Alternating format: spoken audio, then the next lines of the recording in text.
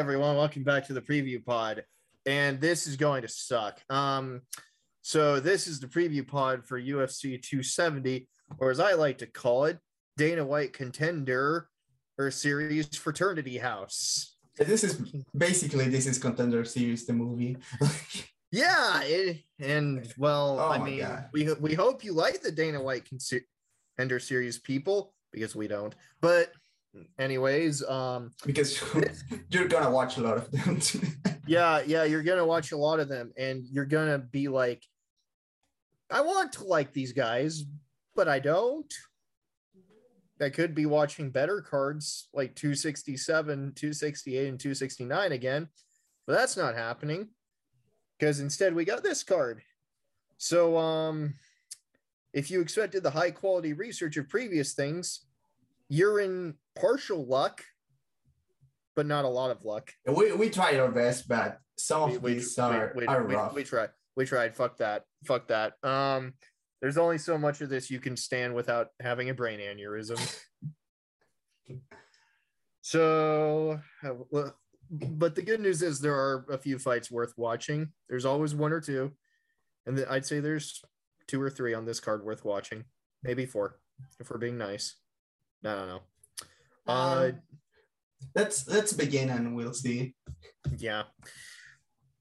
So we're going from the bottom to the main event, according to topology, as we usually do.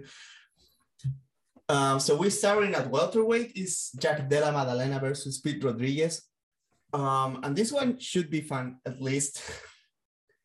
Do you want me to start this one? Yeah, I think you got the main read on this one. Okay, so Maddalena is like one of the better signings from Contender Series that we've seen lately. Mm-hmm. He's a very fun, like, pace fighter. He boxes very well. He uses a high guard, a lot of catch and pitch counters. He uses he slips very well mechanically. Puts on a lot of pace. Has decent cardio despite not being used to fight. His fights go in the distance most of the time, but yeah, I mean he's fun to watch. Pete Rodriguez on the other hand, it's like, I don't know, he's very raw. He looks like he has like decent hands. Like, you can tell he has work on his boxing.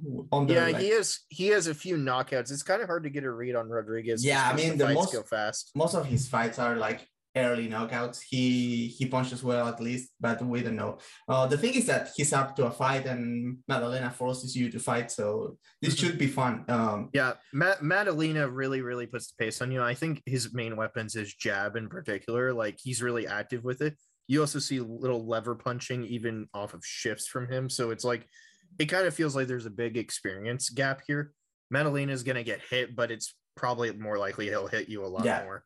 Getting hit by Rodriguez is dangerous, so Rodriguez should be like a live dog on this one. But I mean, logic pick here is Jack Della Maddalena I'm picking him by knockout on the second round.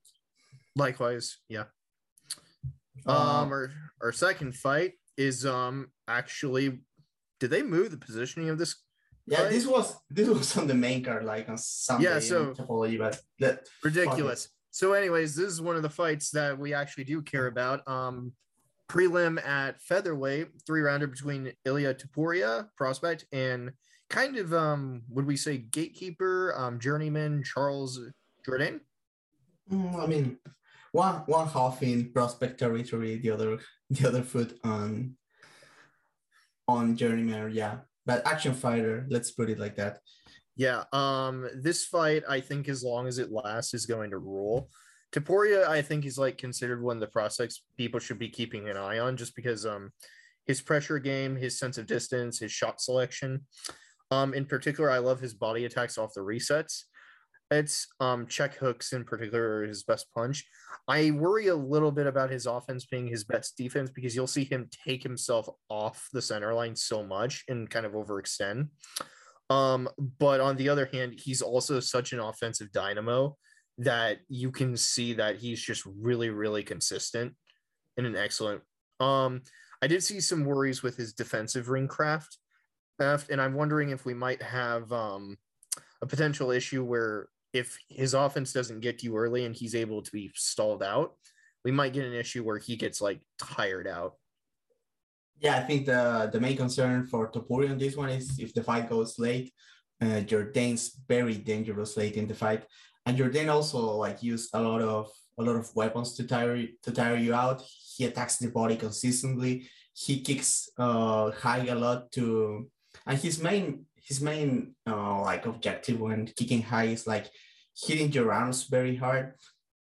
He kicks the body and he doesn't mind if he's kicking your arm as well.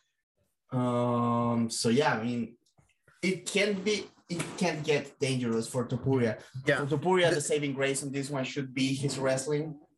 Jourdain has been shown vulnerabilities to being taken down, especially because he puts himself out of position when exploding and entering the pocket.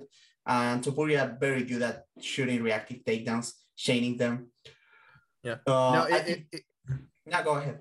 Yeah, I think if this stays on the feet, like it's kind of hard to tell what will happen until the exchanges start going on, because it's like in longer layers, it's more likely Jourdain's going to be really, really brutalized. Though I can see Jourdain's like transitions into the clinch that he showed against Andre Ewell, and that awesome ass kicking, just to kind of like being a good thing to use against Topuria here. I think this is kind of even on the feet if Topuria is pressuring. If Topuria like starts conceding ground, I think Jourdain fucks him up. Yeah, it's kind of one of those go forward, you win kind of things. Jourdain, like Jourdain's kind of active hand fighting though might be a bit of a danger to him because Topuria will probably use that to attack and step in to the ribs. I worry a little bit if this is a fight that comes down to on the feet, who goes backwards. Jourdain's ring craft was a little worrying against Julian Erosa. Yeah, because it's like he'll cover up against a lot of combination strikes in particular that Erosa used, and that's a little worrying against someone who really likes to put things together like Topuria does. So yeah, I don't have much else to say. I feel like this is a banger fight as long as it lasts. Yeah, this one should be good. Yeah, Topuria.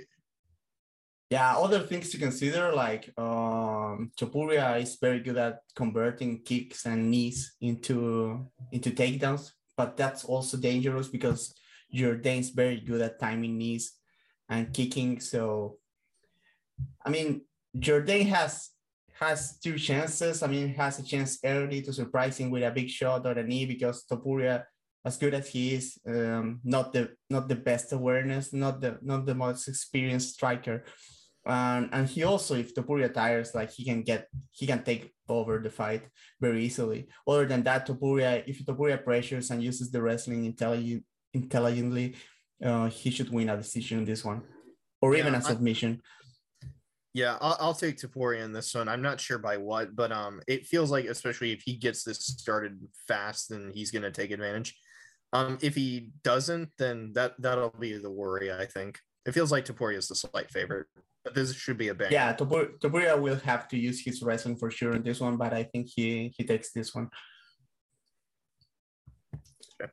So we're moving up to women's strawweight, and it's Vanessa Demopoulos versus Silvana Gomez Juarez. And this one is the first fight that is rough. Yeah. I'm going to summarize Juarez just for everyone.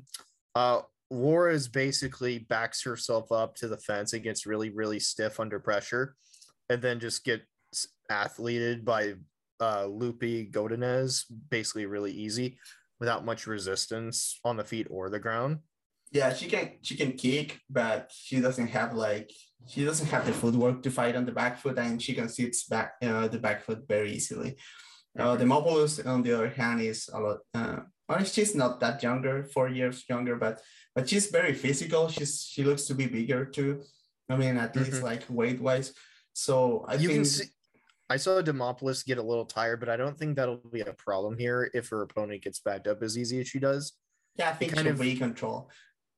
Yeah. So unless Juarez did what Demopoulos is, I think what Aldrich did, which was reactive shot her a bit. This is kind of Demopoulos' fight to lose. Yeah, Juarez probably a decent grappler if she gets top position. Most people from South America are, but But yeah, I'm not counting on her taking down like an American fighter, to be honest. Like yeah, I'm choosing the Mobiles by decision, but yeah, I'm not really looking forward to this one. Mm-hmm. Yeah. Okay. I don't really care either way. Demopolis by decision. Who cares? Um. Next up is bantamweight. This fight's somewhat interesting. I'm gonna butcher the name because I'm terrible. Rione Barcelos versus Victor Henry. Barcelos, I think was on a lot of people's radar after that Taha win about a year and a half ago.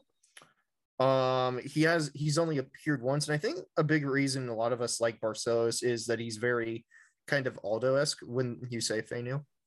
Yeah, I mean, yeah, Barcelos is cool. Like he has an active jab, he can low kick, very good on the counter.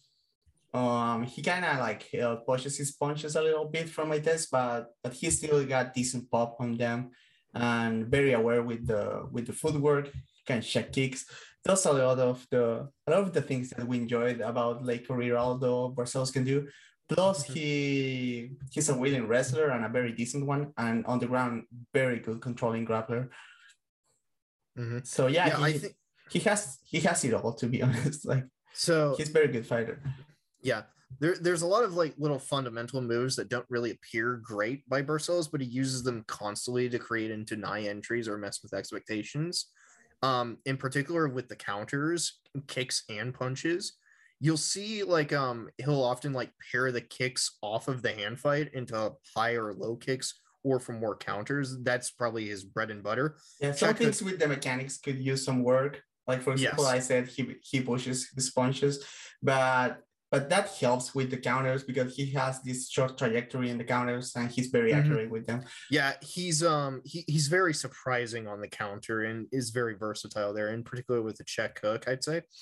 My one worry for him has been since I've seen him, I do worry about some tendency to go into the fire a little more than he needs to.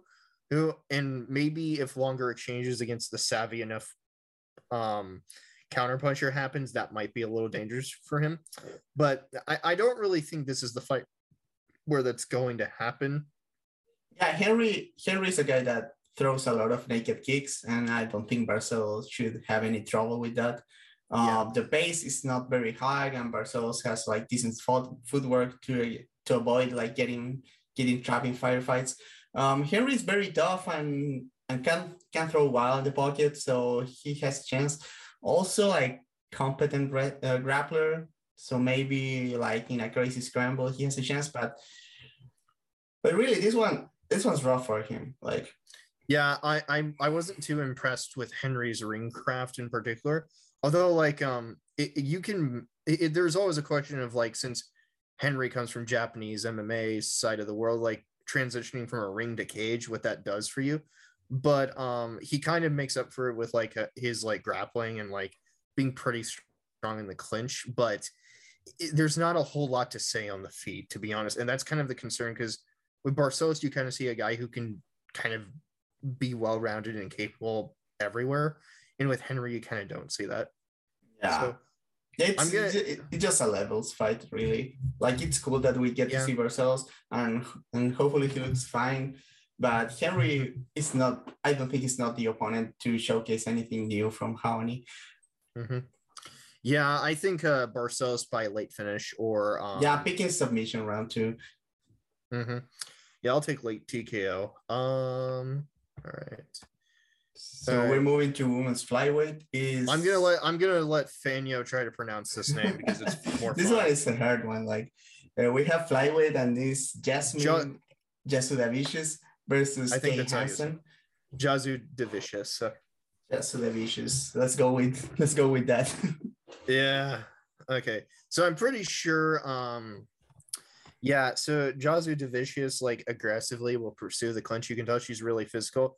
The thing is, her defense is god awful. Horrific. And so the moment I saw Hansen kind of throw in some combo and have like a little bit more craft on the feet and in terms of like the clinch and wrestling, it kind of became really hard for me to pick against her here. Yeah, I think Hansen is going to muscle her up. especially in the clinch. And the thing with Jasmine is that she doesn't have the tools to stay away from the clinch. She throws and she ends up there all the time. I think she also is like used to being the more physical fighter, and Hansen is very strong. Also being like more compact is going to give her access to double underhooks and stuff that she likes. Yeah, and even if Hansen isn't the more physical one here, she's at least the more experienced one and like the more processed on the feet, and that might just be the difference. Yeah, I mean Hansen is both younger and more experienced, and that's always like a good edge to have in a fight like this. So yeah. Not a lot to say, but Hansen looks like a promising prospect, at least in the physical side, and she already has like grappling chops. So I'm going by Hansen by decision. Same. Next is a men's bantamweight bout between Tony Gravely and Simon Oliveira. I think it's Simon. Oliveira. Yeah, who cares? Yeah, it's Simon. Who cares? Yeah, Who cares? Who cares? This Oliveira gives the good ones a bad name though, because he sucks. Why does he suck, Fanyo? Oliveira, basically your stereotypical like Brazilian Muay Thai fighter, walks behind light leg and a high guard, and just like spins a lot, naked kicks. He's very stiff. He doesn't disguise the kicks at all. Doesn't move his head very much. And as most Brazilian kickboxers actually shines when he forces a takedown and ends up on top where he's actually like pretty solid. That's like his best face, but the wrestling against an actual wrestler like Gravely, I'm not seeing it happen. So it's probably going to get decided on the feet. The feet, like Gravely moves well, set up big punches. He's more fluid and also has like the wrestling in the back pocket if he needs it. Yeah, I mean, Oliveira is also coming from Dana White Contenders Series, and Gravely is more experienced than he is by a lot. And so it's like, although Gravely lost that last fight, you can tell there's like process there. Yeah, he's more experienced at a higher level too. So. Yes, too. Like Gravely is a little open on entry, which is kind of how he got knocked out in his last fight. Though, albeit that was a comeback because he did knock the guy out at the first. He's pretty aggressive and consistent. Like he's not the best, I'd say, at disguising things with his tempo and pressure. But at the very least, it does enough to like throw guys off as to what he's going to do. Yeah, he puts stuff together and can attack in more than one dimension, and that's more than you can say about Oliveira. Oliveira has like striking mode and wrestling mode, while Gravely is like actually mixing the martial arts, as some people would say. So I also think like Gravely is the better athlete of the two. So there's not any compelling reason to pick Oliveira here. I'm going Gravely by knockout on the second. Yeah, I'll go Gravely knockout third. Sure, moving on. Yeah. We're moving up to lightweight. It's Matt Frevola versus Genaro Valdez. So yeah, Valdez aggressive, looks for takedowns, so like keeps a high pace and throws hit. The thing is that Frevola like does all of that, but it's like more experience at a high level. I mean, they have like basically the same amount of fights, but Frevola has been fighting most of his career at this point in the UFC, while Valdez has been fighting like basically nobody's in like the Mexican circuit. And where is Valdez his last fight from? I will tell you, it is from the Dana White Contender Series. Was it a wild fight? Yep, but it was the Dana White Contender Series. Yeah, I mean, the thing is Valdez has power, so Frevola like went down on his last fight, but historically Frevola very tough and very good cardio, very scrappy everywhere, and that's exactly the kind of fighter that gives like no process prospects a lot of trouble. Yeah, like you can see there's things that Valdez can do. Like we'll use some of his strikes to dive into the clinch, but like he doesn't like do great job at really like mixing them together. Like the timing's a little off with them, but you see the ideas there. It's just the execution isn't there. And the problem is like that's a little concern against Frivola, who's at least capable enough of surviving like difficult matches against better chain Yeah, wrestlers and better Frivola is like strikers. your meat and potatoes all around MMA fighter, Yeah. and also the kind of guy that can use that to his advantage. A lot of all rounders like kind of just like five, but Frivola will look like to take the fight where he's better. He's not very deep in any area, but Valdez isn't either. So I think the experience and the discipline will take Frivola to a win on this one. Yeah, experience is a big thing. Like Frivola does kind of collapse his feet under pressure a bit, which is why he gets hurt a lot. But Valdez may not be the guy to do that. So it's kind of hard to pick Valdez to win this one. It feels like Frivola probably by decision. If he does, that's a decent win to have, like beating Frivola. Like, yes, impressive, but not counting on it this time. Moving up to welterweight, the next fight is Michael Morales versus Trevin Giles, or as Dan likes to call him, the owner of the best jab in the UFC. Yeah, so just when you think like you can't hate this card, sometimes you hear a commentator say a fun fact about a fighter. Trevin Giles claims to have the best jab in the UFC before the fight he gets knocked out on Giles of all people. And Trevin Giles has zero jab is my statement. You can tell he's really fast though, but a lot of his movements incredibly extraneous, Jackson Wink bouncing as I call it. Yeah, also interesting to see how fast he will look like dropping down a weight class, because he that's a fair point. He didn't look like a small middleweight to me, so he's going to be probably very big at this weight class. So Morales is another Dana White Contender Series person, and my takeaway is that he's not ready for the UFC at all. He's very athletic. He's very young too. Yeah, he's young, athletic, but he's not ready. His ring craft is a mess, and you'll see him overextend on mostly everything. It's a bad thing. Yeah, he has 12 fights, but you can tell those were all against nobodies. So yeah, I'm gonna say Giles probably wins a decision, and if he uses his jab, he'll definitely knock him out.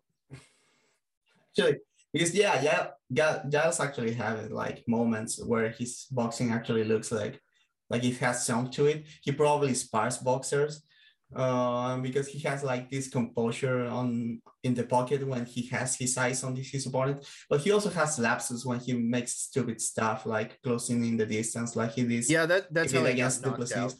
That's how he got knocked out. And also got him taken down against Krause a lot, and Krause was like way smaller than he was. So yeah, that's his problem. Like he doesn't keep focus. It's the impression I guess. Because he's like a guy that can do a lot of different stuff well. He can kick, he can box, he can wrestle, but the connective tissue seems to not be there a lot of the time. But yeah, probably not going to be a problem against a guy that is like way less experienced and has like even less composure than he does. Yeah, I don't really have much else to add here. I think I've expressed my feelings perfectly on this one. Yeah, I mean, I'm going Giles by decision. Okay, so the next one is a prelim at middleweight. Rodolfo Vieira, who is this renowned grappler who got tapped out in the UFC, one of Matt Joya, our coworkers, esteemed things that you should remind him about as soon as you get the chance, versus Wellington Turman. Just tell him grappling isn't real. Yeah, BJJ isn't real. Don't tell anyone. Actually, tell everyone. What can I say about this one? So I think Fenyo and I were talking about this beforehand. Kind of feels like this is kind of a grappling fight to give to Vieira a bit. Turman kind of had a split decision with Sam Alvey and looked basically middleweight. So And Yeah, for some reason, he's like a run-of-the-mill middleweight that yeah, doesn't have some. yeah, and for some reason kept going for spin kicks and random 1-2s. It was a very, very, very weird kind of thing that I saw. At least had the decency to put like some kind of volume on Alvi that a lot of people don't do. Mm-hmm. I mean, if he stays on the field, like Thurman is still the better guy. Like Vieira is very powerful and understands the stuff on the field, I think, but he's not experienced. He doesn't see shortcomings. He gets tired. So yeah, Thurman has a shot there. Yeah, Vieira gets tired shockingly quickly. So it's like, although Vieira shows initiative with what he's doing and trying to look for, like if he doesn't get it, like he gets gassed down and then choked out, like that one guy. But we don't want to tell the BJ. So I got nothing else to add here. Yeah, I mean, Thurman could survive early and make it to win, but yeah, Vieira by submission early is like the safest shot here. He's like a lot more athletic and actually very good on the ground. So yeah. All right. So are we at the interesting things yet? Possibly. So now we're talking about a welterweight fight between Michel Pereira versus Andre. I'm gonna butcher this. Fialho? Fialho, I would say. Fialho? Okay. Yeah. So Pereira, I think, has made a really interesting kind of attempt to transition into more of a quote unquote technical kind of fighter. Stop being a complete meme of a guy. The problem with Pereira, and this is kind of my theory on him, is, and it's really exemplified well in his last fight, when Pereira can't get control of things, he goes back to the whole wild spaz phase. So you'll still see the process there, but you don't see the connective tissue, I think. So Pereira, when he's in quote unquote technical mode, you'll see a lot of rapid feints and some process behind the jab. His ring craft is a little there because he'll look for pivots off of that jab and he'll look for counters, and he's trying to stick to that. The problem is when someone gets in his face and he can't get them off, he goes back to the whatever he is. Yeah, Pereira can look like a competent fighter as long as he can reset and breathe and think about what he's doing. But if you stay on his face, even if you're not doing it like well, because Price wasn't pressuring, he was just like chasing him, and that was making Pereira uncomfortable. So you can tell he does not like having someone on his face all the time. And I think that's where Fialho can find some success, because he seems to have a decent idea of pressuring. The thing that bails out Pereira from danger most of the time is that when he's wild, he gets very scary because he's fast and he's very athletic, and also like throws unpredictable shit. So, yeah, we may be making fun of Pereira quite a bit, and we should. He's an idiot. But the thing about Pereira is, like, although it's still really baffling that he backflips into Price's guard, and although Price isn't a competent grappler, like the speed and like confidence of that still, like, you have to consider with Pereira, that he's willing to do things like that and can still do them late in the fight. So plus Pereira's pretty durable here. So there is going to be a question here with his opponent, because his opponent can definitely crack. Yeah, he can crack for sure. Yeah, and has that pressure, but you've seen Pereira kind of fight those opponents, and Pereira is pretty damn tough. So this might be kind of an experience difference here. So I think it might be a somewhat fun fight to watch, if not a little ugly at points. Yeah, probably, if Andre doesn't get scared of Pereira and just keep pushing for the pocket, this should be very fun to watch. But also if he goes to space, like Pereira is also watched to find if you let him freestyle. Like, yeah, he does a lot of stupid memes, but he also like sets stuff, goes to the body, has some cool moments with the footwork. I understand why some people like to believe that Pereira is very good, because he has some moments, but the thing is that I'm not sure he can execute that under pressure. So it would be interesting to see if Fialho brings that kind of pressure to this fight. Either way, it should be a fun fight. Yeah, it's good that Pereira's trying to make a direction towards a more processed fighter. The thing is, you can kind of tell it isn't like natural to him yet. So yeah, that's the thing. But at the very least, that will mean he's somewhat entertaining to watch, I think. So this fight will probably be entertaining, but it kind of feels like there's an experience gap there. So I'll take Pereira by decision. Pereira by knockout. I'm taking the risk, but yeah. But looking for this one, I mean, if you want to watch few fights, one of them should be this one. Yeah. So next one is a bit of an interesting fight on paper. The bantamweight fight between Cody Stamann and Said Nurmagomedov. So this one is kind of interesting because who kind of is Cody Stamann at bantamweight is kind of an interesting question. So I would call Cody Stamann your average bantamweight, and that's not really meant as an insult. It's more of a way of saying that you see that he's a very well-rounded kind of fighter. Like you can see that he can't really excel in a particular phase, but you can see at least he's good enough to like compete on the feet with Jimmy Rivera to some extent. He can compete in grappling with Merab to extents, but against like the elite of the elite, he's never gonna really like get there. He's very still like meat and potatoes ish, but you can see the processes this is there and whatnot. So Saeed's interesting because you can see a lot of dynamism to him. You can see a lot of speed. You can see a lot of unorthodoxy and certain like tactics, especially behind the hip feints. But those kind of spinning things mean that like more processed opponents, such as the aforementioned Barcelos, we talked about him earlier, are going to catch onto those and make him a whole lot easier to predict here. So it's kind of a question here: is Stamann's process and well-roundedness going to be enough to get the win here, or is like Saeed's dynamism and maybe like athletic gifts going to surprise him for kind of the spoiler? I think the two problems for Stamann in this matchup, I mean, the first is that he likes to be the outfighter, and I'm not sure if that's a good idea for him in this one because Said has the tools to attack him from long range. He's a very dexterous kicker, and he also feints. He's actually good at kicking range.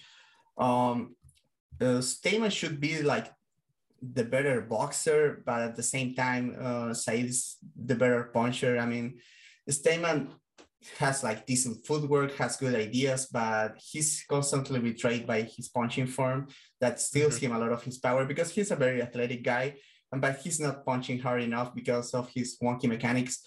Said, on the other hand, like mechanics are not clean, but he puts a lot of power because he's efficient with his weight transfer, and that makes him more dangerous when it comes to punching. Yep.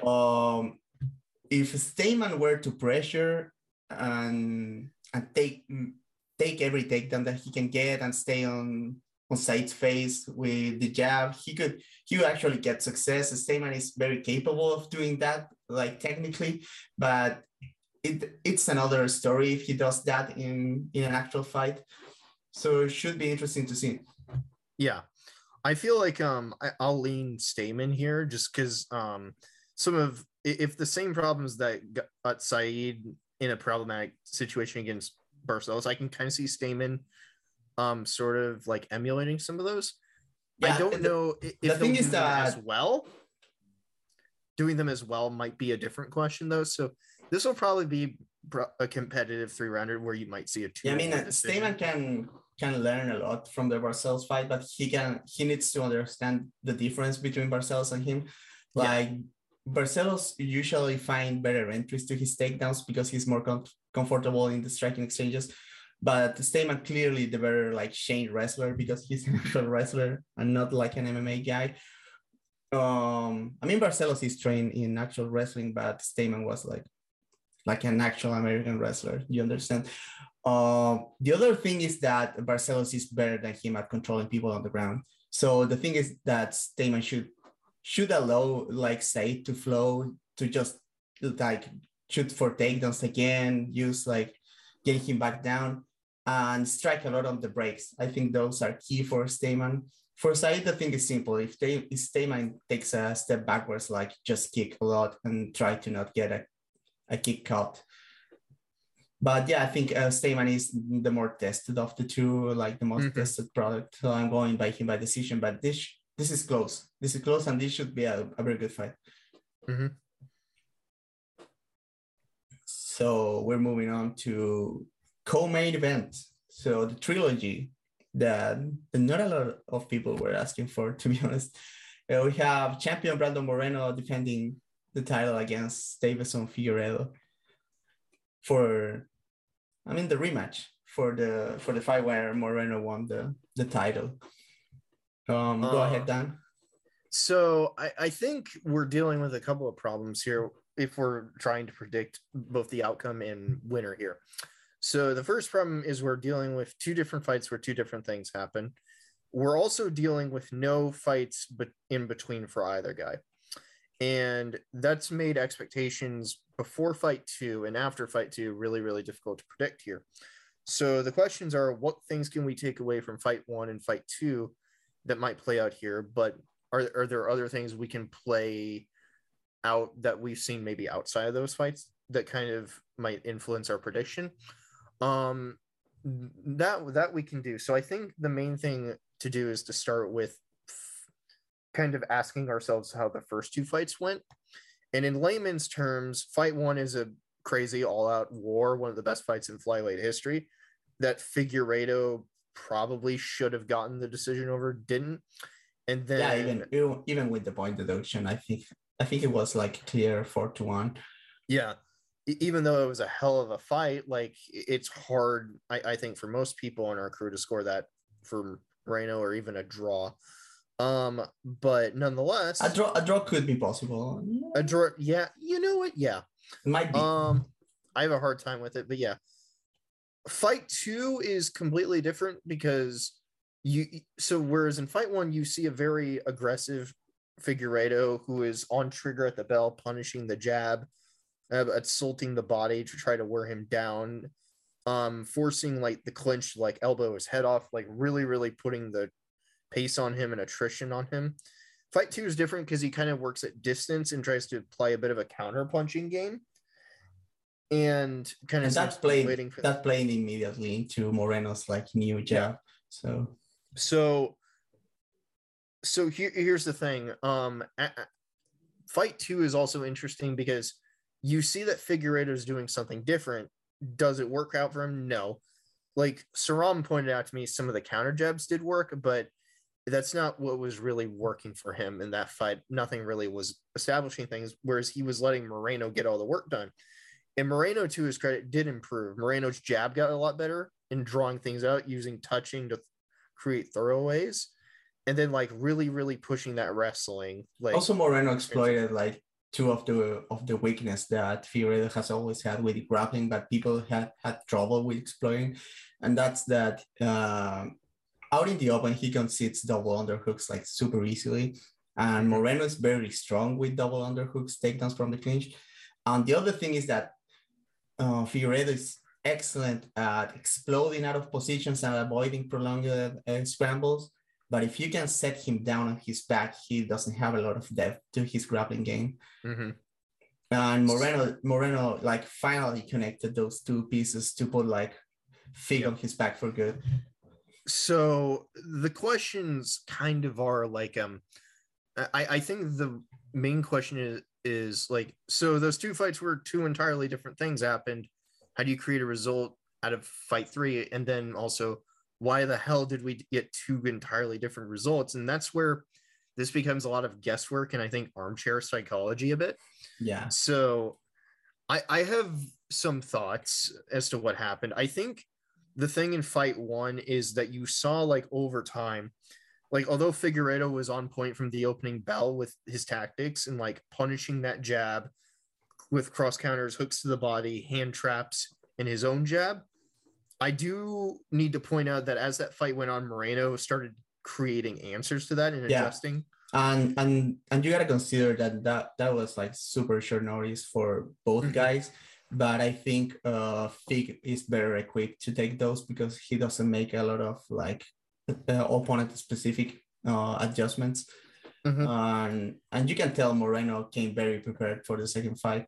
Yeah, you can tell Moreno's also like maybe a slightly better in-fight thinker too, based upon the first fight, because what he starts doing is something you see a lot more in the second fight also. But what he starts doing is whenever he realizes that Figueiredo like is trying to lead, so he starts playing it into that by like letting Figueiredo lead and countering his initial movements or initial steps, throwing as he does, step in and counter as he does.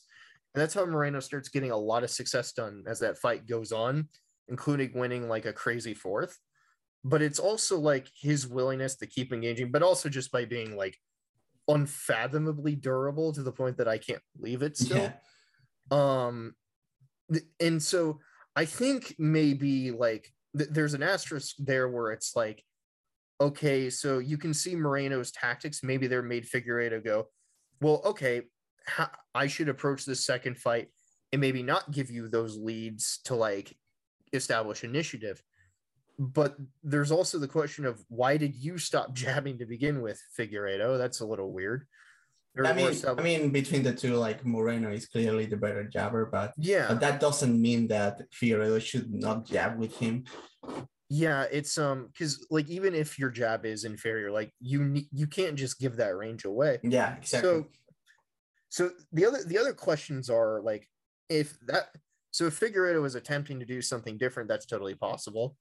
Because I know someone pointed out to me the other day, yeah, he was trying to emulate Kamaru Usman, which is no comment. No comment on that one. So as good as Usman is, not everyone can be Usman. Let's just put it like that.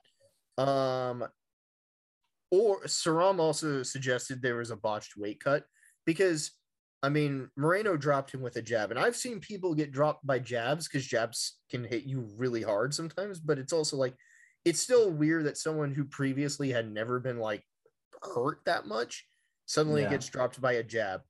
So, but also you gotta consider like Figueiredo was starting to get hurt at some point because even in the fights that where he dominates, he takes a lot of punishment. Yeah. It's just that his durability has masked a lot of that. Like for example, the ass kicking he put on Pantoja makes you forget that Pantoja hit him hard a lot on that fight. Yeah, and Figueiredo is like 34 too, and that does like catch up eventually. So yeah, he's all for the weight class, and you can tell he got an insane amount of weight. Yeah. He's incredibly lean too. That probably doesn't help either. So yeah, it's weird because again, like I said, we're doing a lot of guesswork here. I feel, especially me, for why fight 2 is so different than fight 1, because it's like we can totally just say Moreno definitely improved, which he did, but we're still sitting here going like, why did Figueiredo go the way he did? Because that's still bizarre. And it's like we have several explanations: weight cut, attempt at adjusting without. Really the thing is that yeah, Moreno improved for sure, but we don't know how those improvement works against the Fig from the first fight because that guy didn't show up on the second one. Yeah, so it's like we can give credit to Moreno and also point out that Figueiredo wasn't what he was before. So and we don't know if he's going to be that again. Like, yeah, and so it's really interesting because he's been trading a lot with Henry Cejudo, who worked with like Weili Zhang or Zhang Weili, whatever her name is. And I do like a lot of the things Cejudo kind of has said on like the previews and whatnot regarding Figueiredo and like ideas. And Cejudo has kind of proven himself to be kind of underrated in kind of the in-fight intelligence department and with game planning. Yeah, which isn't something Figueiredo I think has excelled at maybe. So that presents a layer here because Moreno has kind of proven maybe a little more strategically and tactically adept. So, who knows how to predict this fight really? I certainly don't, but there's a lot of intrigue going into it. Yeah, for sure it's going to be a good fight. If we try to like trace like a trajectory of momentum between the two fights, you can tell that from the beginning of the first fight, Figueiredo was having a lot of success, and then Moreno was starting to find like answers to what Fig was doing. Figueiredo still ended the first fight very strongly. I think he won the 5th round. But even though like Moreno had this new information, and then moving on to the second fight, Moreno just like basically wins everything. So he has all the momentum and the confidence riding on his side. Yeah, and He has taken all that Fig can dish out, or at least he thinks that on his head. No, Fig on the other hand, we don't know how he reacts to this because he hasn't been beat this way. I mean, he lost to Formiga, but you can tell that this kind of like violent fighters have always had the cope of okay, but he beat me like holding me down. It's not the same as being dropped with a jab and then being shocked out. So it's interesting to see where his head at, what adjustment he makes. If he tries to fight him like in the first fight, if he tries to like do bouncy karate like Cejudo, you don't know, right? Yeah, I think at the very least, like this fight will be really, really interesting just to kind of ask where both guys are. And although it's kind of just really frustrating that we got to see nothing in between to kind of really assess it, but I mean, at the very least, this is a good fight, even if the matchmaking is weird. Yeah, I mean, it's understandable. I think Pantoja was injured, so they made this trilogy. I wish we got to see, especially Figueiredo, we got to see him in another fight before throwing him to the wolves, because sometimes getting these kind of trilogies, like accelerated trilogies, can ruin your career, especially when you're a champion. So you never know, but hopefully both guys put on a show and it's a good fight. I'm going with Moreno just because of what we saw in the second fight and on the good parts of the first one. Yeah, I think Moreno's wrestling is still a big, big problem. Like the shows in fight 2 that we saw, especially, and how he was pairing that with his strikes. I'm a little torn just because I'm very, very interested to see Figueiredo, but I don't really have the data to support anything, so I'll go with Moreno by decision. Yeah, same. Okay, should be fun.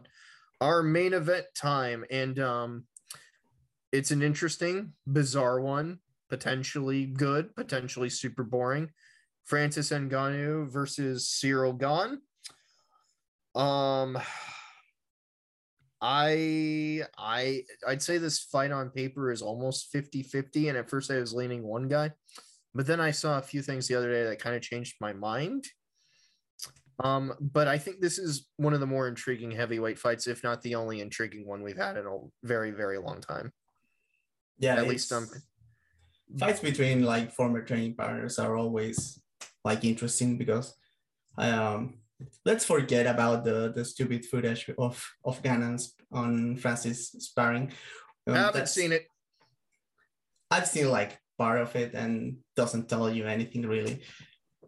But because without even seeing, I know for a fact that if they spar super lightly, like Gann like schools Francis, but that doesn't mean anything for this fight.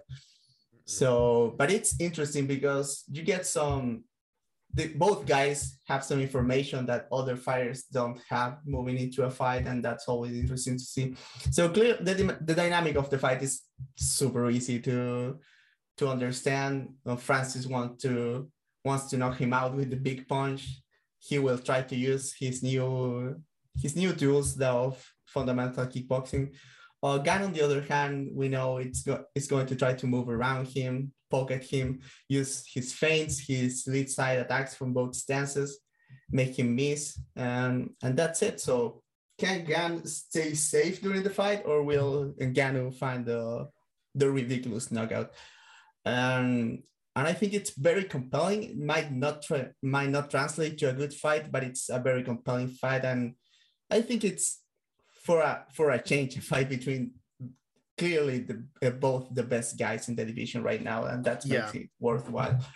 Yeah, it's an interesting fight, at least conceptually, and that makes its own fascination. But it's like it's not a fight between two guys who are inherently the most exciting in the world, especially Gane. Gane's whole thing for me is like I liken Gane to a bit of some variation of like the Jackson Wink outfighting Overeem we saw a few years ago.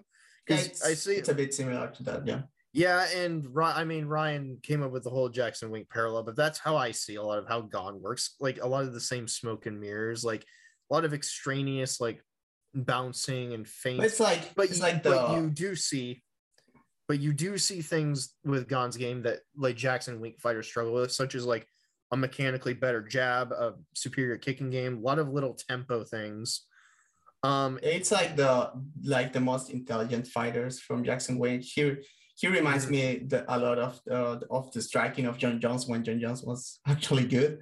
Yeah, except Like more of like an out fighter kind of focus and actually, having a jab.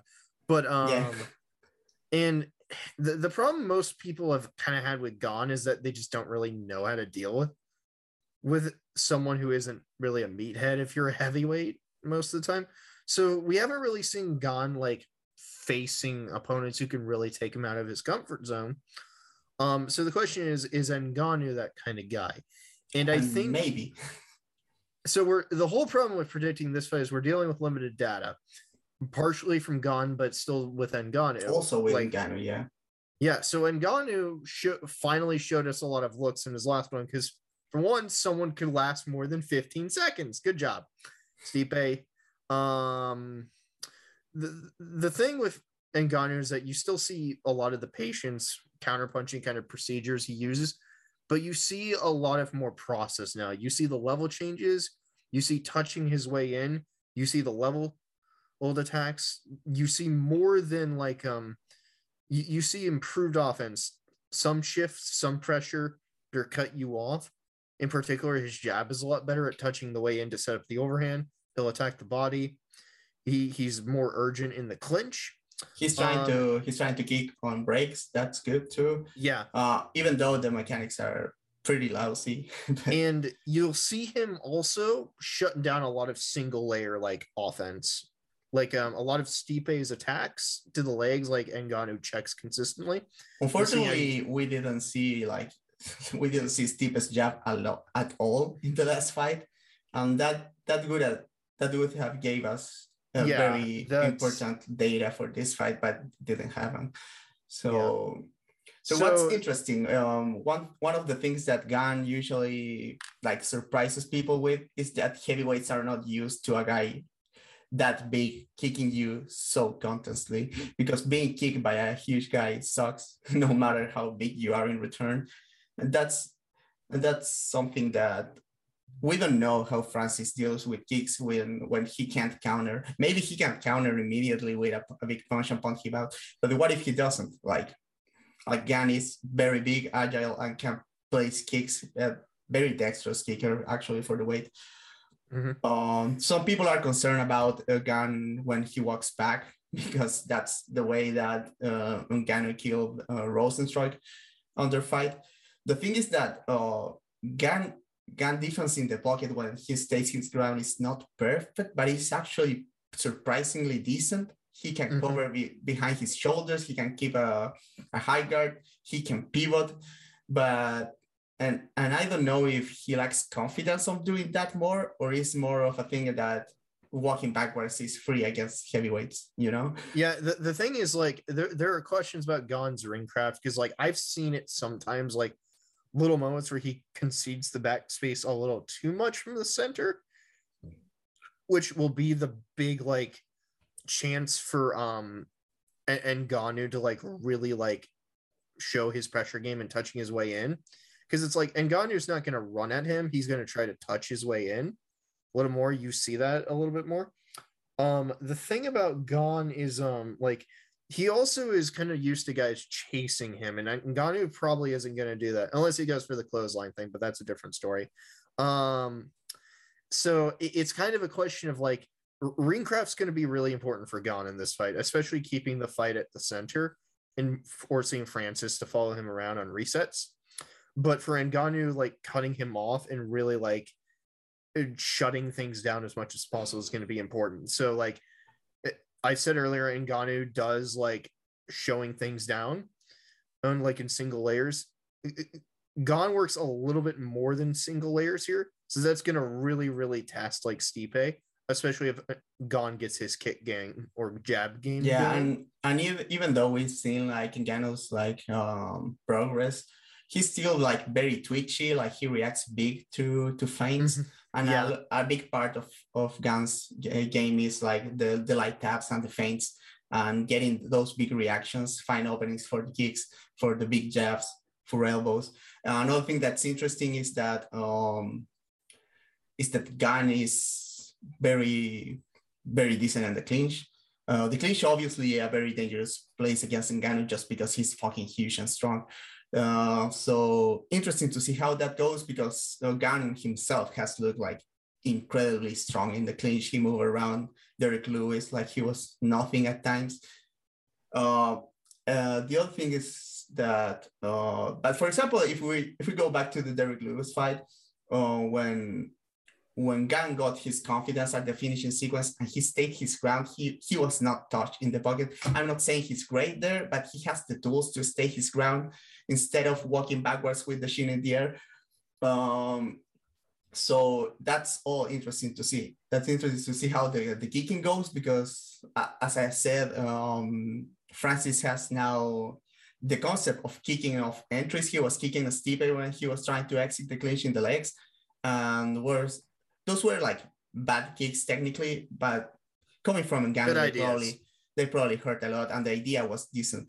So interesting to see if he can do that to Gunn. I mean, Gunn's kick defense has looked decent, but that has been at neutral, exchanging kicks with Volkov. We don't know how it looks when he's like trying to move away. We don't know how scared will Gunn be about Francis. Also, like interesting to see how Ngannou's gas tanks is after a few rounds of reacting big to the feints or getting like his leg kick or his his face jab. So I worry a bit about Ngannou still has, even though he showed like a lot more poise and little things in between his moments in the fight against Stipe in the rematch, I do think Ngannou still waits a bit too much, and that's part of the reason why you still see those twitches there. And against Gon, that is a bit of a problem because I don't think he can afford to like wait too much and like against someone who is going to take the initiative as much as Gon does. So for Gon, ring craft is important, but also like manipulating rhythm as much as possible is going to be especially important against someone where the margin of error is very dangerous, like Ngannou. I do think Ngannou's like opportunism is like the big thing here. I do think the shift that he used to drop Stipe is incredibly dangerous for this fight if he's able to like put that in between his little pressure, especially touching his way in. I think that's going to be the really, really big danger zone for Gon. I think Gunn needs to test the clinch early to see how things go, because if he has an advantage in the clinch, he should start using that a lot instead of going backwards. Going backwards again, Gunn extremely dangerous just because he's so powerful. So this fight's hard to predict ultimately. I think we've covered the gist of it. I go back and forth a lot because it feels like Gon has the more tools to win here, but Ngannou is probably going to be my pick. But this is a very this fight will probably be more of a minutes to moments kind of fight, I'd say. Yeah. And I think a good way of looking at it is how many of those moments can Gon really avoid, and if they do happen, can he survive them? I don't know, but I don't think he can 100% avoid them in a way that I'm 100% confident picking him here. Yeah, I think the thing that gives me like confidence for this to be an interesting fight is that Gunn has already faced like very powerful punchers in Royce and Derek Lewis, and yeah, he has been cautious, but that doesn't throw him off of his A game. That is like doing his bouncy like lead side attacks and feinting a lot. So that gives me confidence that this should be like at least like a good showing for both guys to show what they're made of. Yeah. I'm taking the risk on Gunn. I don't think it's the smartest choice, but I'm getting this feeling. I think this fight's just a little close to call just in terms of dynamic, just because I think some people might be surprised with how competitive some of the exchanges might go. Yeah, I think both. There's a chance that both guys surprise us in phases that we don't expect. Like we might see that Francis is a lot better at dealing with the distance kickboxing that Gunn brings to the table, but Gunn might surprise people with staying in the pocket too and not dying. Gon would do well to actually like try to at least like tag Francis really hard, because like that's one way to deal with a big punchers. He needs to hit him hard. Yeah, borrow from the old boxer Lennox Lewis playbook. If you're going against a big puncher, sometimes getting in their face is a good idea. Yeah, it's super dangerous, but might be like it might be a good investment if you survive early. Yeah, because smothering a big puncher in layman's terms means they can't hit you. So yeah, I think if Gunn I think Gunn should try to land the power jab early. That's a very good tool that he has. If he just tries to go like tap and little leg kicks, I think he just gives Francis a good read on his game, and he doesn't want to do that. But yeah, it should be interesting. I mean, as we said already, might not translate to the most exciting fight, but it's very compelling, and it gets. Yeah, it may not give us answers. So. Yeah, it may not translate to an a fun fight, but it might translate to a very interesting competitive fight. Yeah, I agree. So yeah, I think like there's no wrong pick here. It's an interesting fight, and I think at the very least, even if it sucks, it'll probably be worth watching in some way. Good divisional implications for heavyweight. Yeah, I mean, I'm totally fine with this fight. I need a main event. So yeah, cool. I'm excited for both title fights on this card. Yeah, but otherwise, this card was pain incarnate. Yeah, this is going to be like a super slow night. I feel like I'm going to be very tired for both main events. Yeah. So I'd say like in like conclusion statements, like the main events you should see Topuria Jourdain, Stamen Nurmagomedov might be fun. And the opener, yeah, Jack Della Maddalena versus Pete Rodriguez. Yeah, you should try to catch Barcelos Henry. Yeah, Barcelos, not because of his opponent, but because he's like a very fun fighter to watch. Yeah. Otherwise, I don't really. There's some intrigue, but this card is basically Dana White Contender Series. Yeah, the card is not great, but at least we got two good title fights out of it. So two interesting title fights. Yeah, it's not the last three cards, but that's to be expected. I'd give this card a 5 out of 10, but I'm being nice. Yeah, 5 out of 10. Being nice. Yeah, at the very least has some fun questions, but main card not terrible. So yeah, I don't know why they moved Topuria Jourdain down to the prelims, but I mean, I'm going to watch it also. It doesn't affect me. We're going to watch it. That's one of the fights you should watch. But I got nothing else to say. Anything you want to plug, Fenya? No, not really. Like just give us money on Patreon. Yeah, if you give us money on Patreon, you can go to our Discord and try to engage us in intellectual talks, and I'll just find a way to make fun of you. I don't know. Or I'll just ignore you. Or I'll just be very nice to you. Or I'll tell you about Emil Griffith, who is my current project. He's a boxer and he's gone, but that's okay. Yeah, give us money.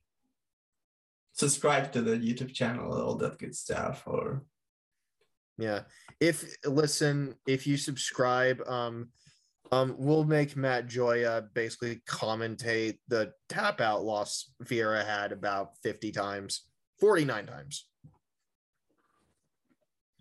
So what's the next pay-per-view? I think it's Whitaker Adesanya. Oh yeah, I think it's that one. Are we still recording? Yeah. Oh, okay. Yeah, it's Whitaker Adesanya 2, which interesting fight. And then there's oh god. That card is, I think it's a bit better than this one. I'm not sure. Yeah, it's a bit better. I still hate it. It's not good. Never mind. Bobby Green's on the card. We're saved. Bobby Green, Alex Perez. What? I'm not seeing Bobby Green here. Bobby Green's fighting Nasrat Haqparast, it says. Okay, I was checking Wikipedia, but I'm looking on Wikipedia. It's there right now. Oh, announced bouts. Okay, that should rock. Yeah, okay. Event saved. It is now a 7 out of 10. Yeah, otherwise I don't care. Yeah, see you next month. Lou. Yeah, see you next month or in hell. Who knows? Thank you for your support, all. We do appreciate it. Thank you guys. Bye.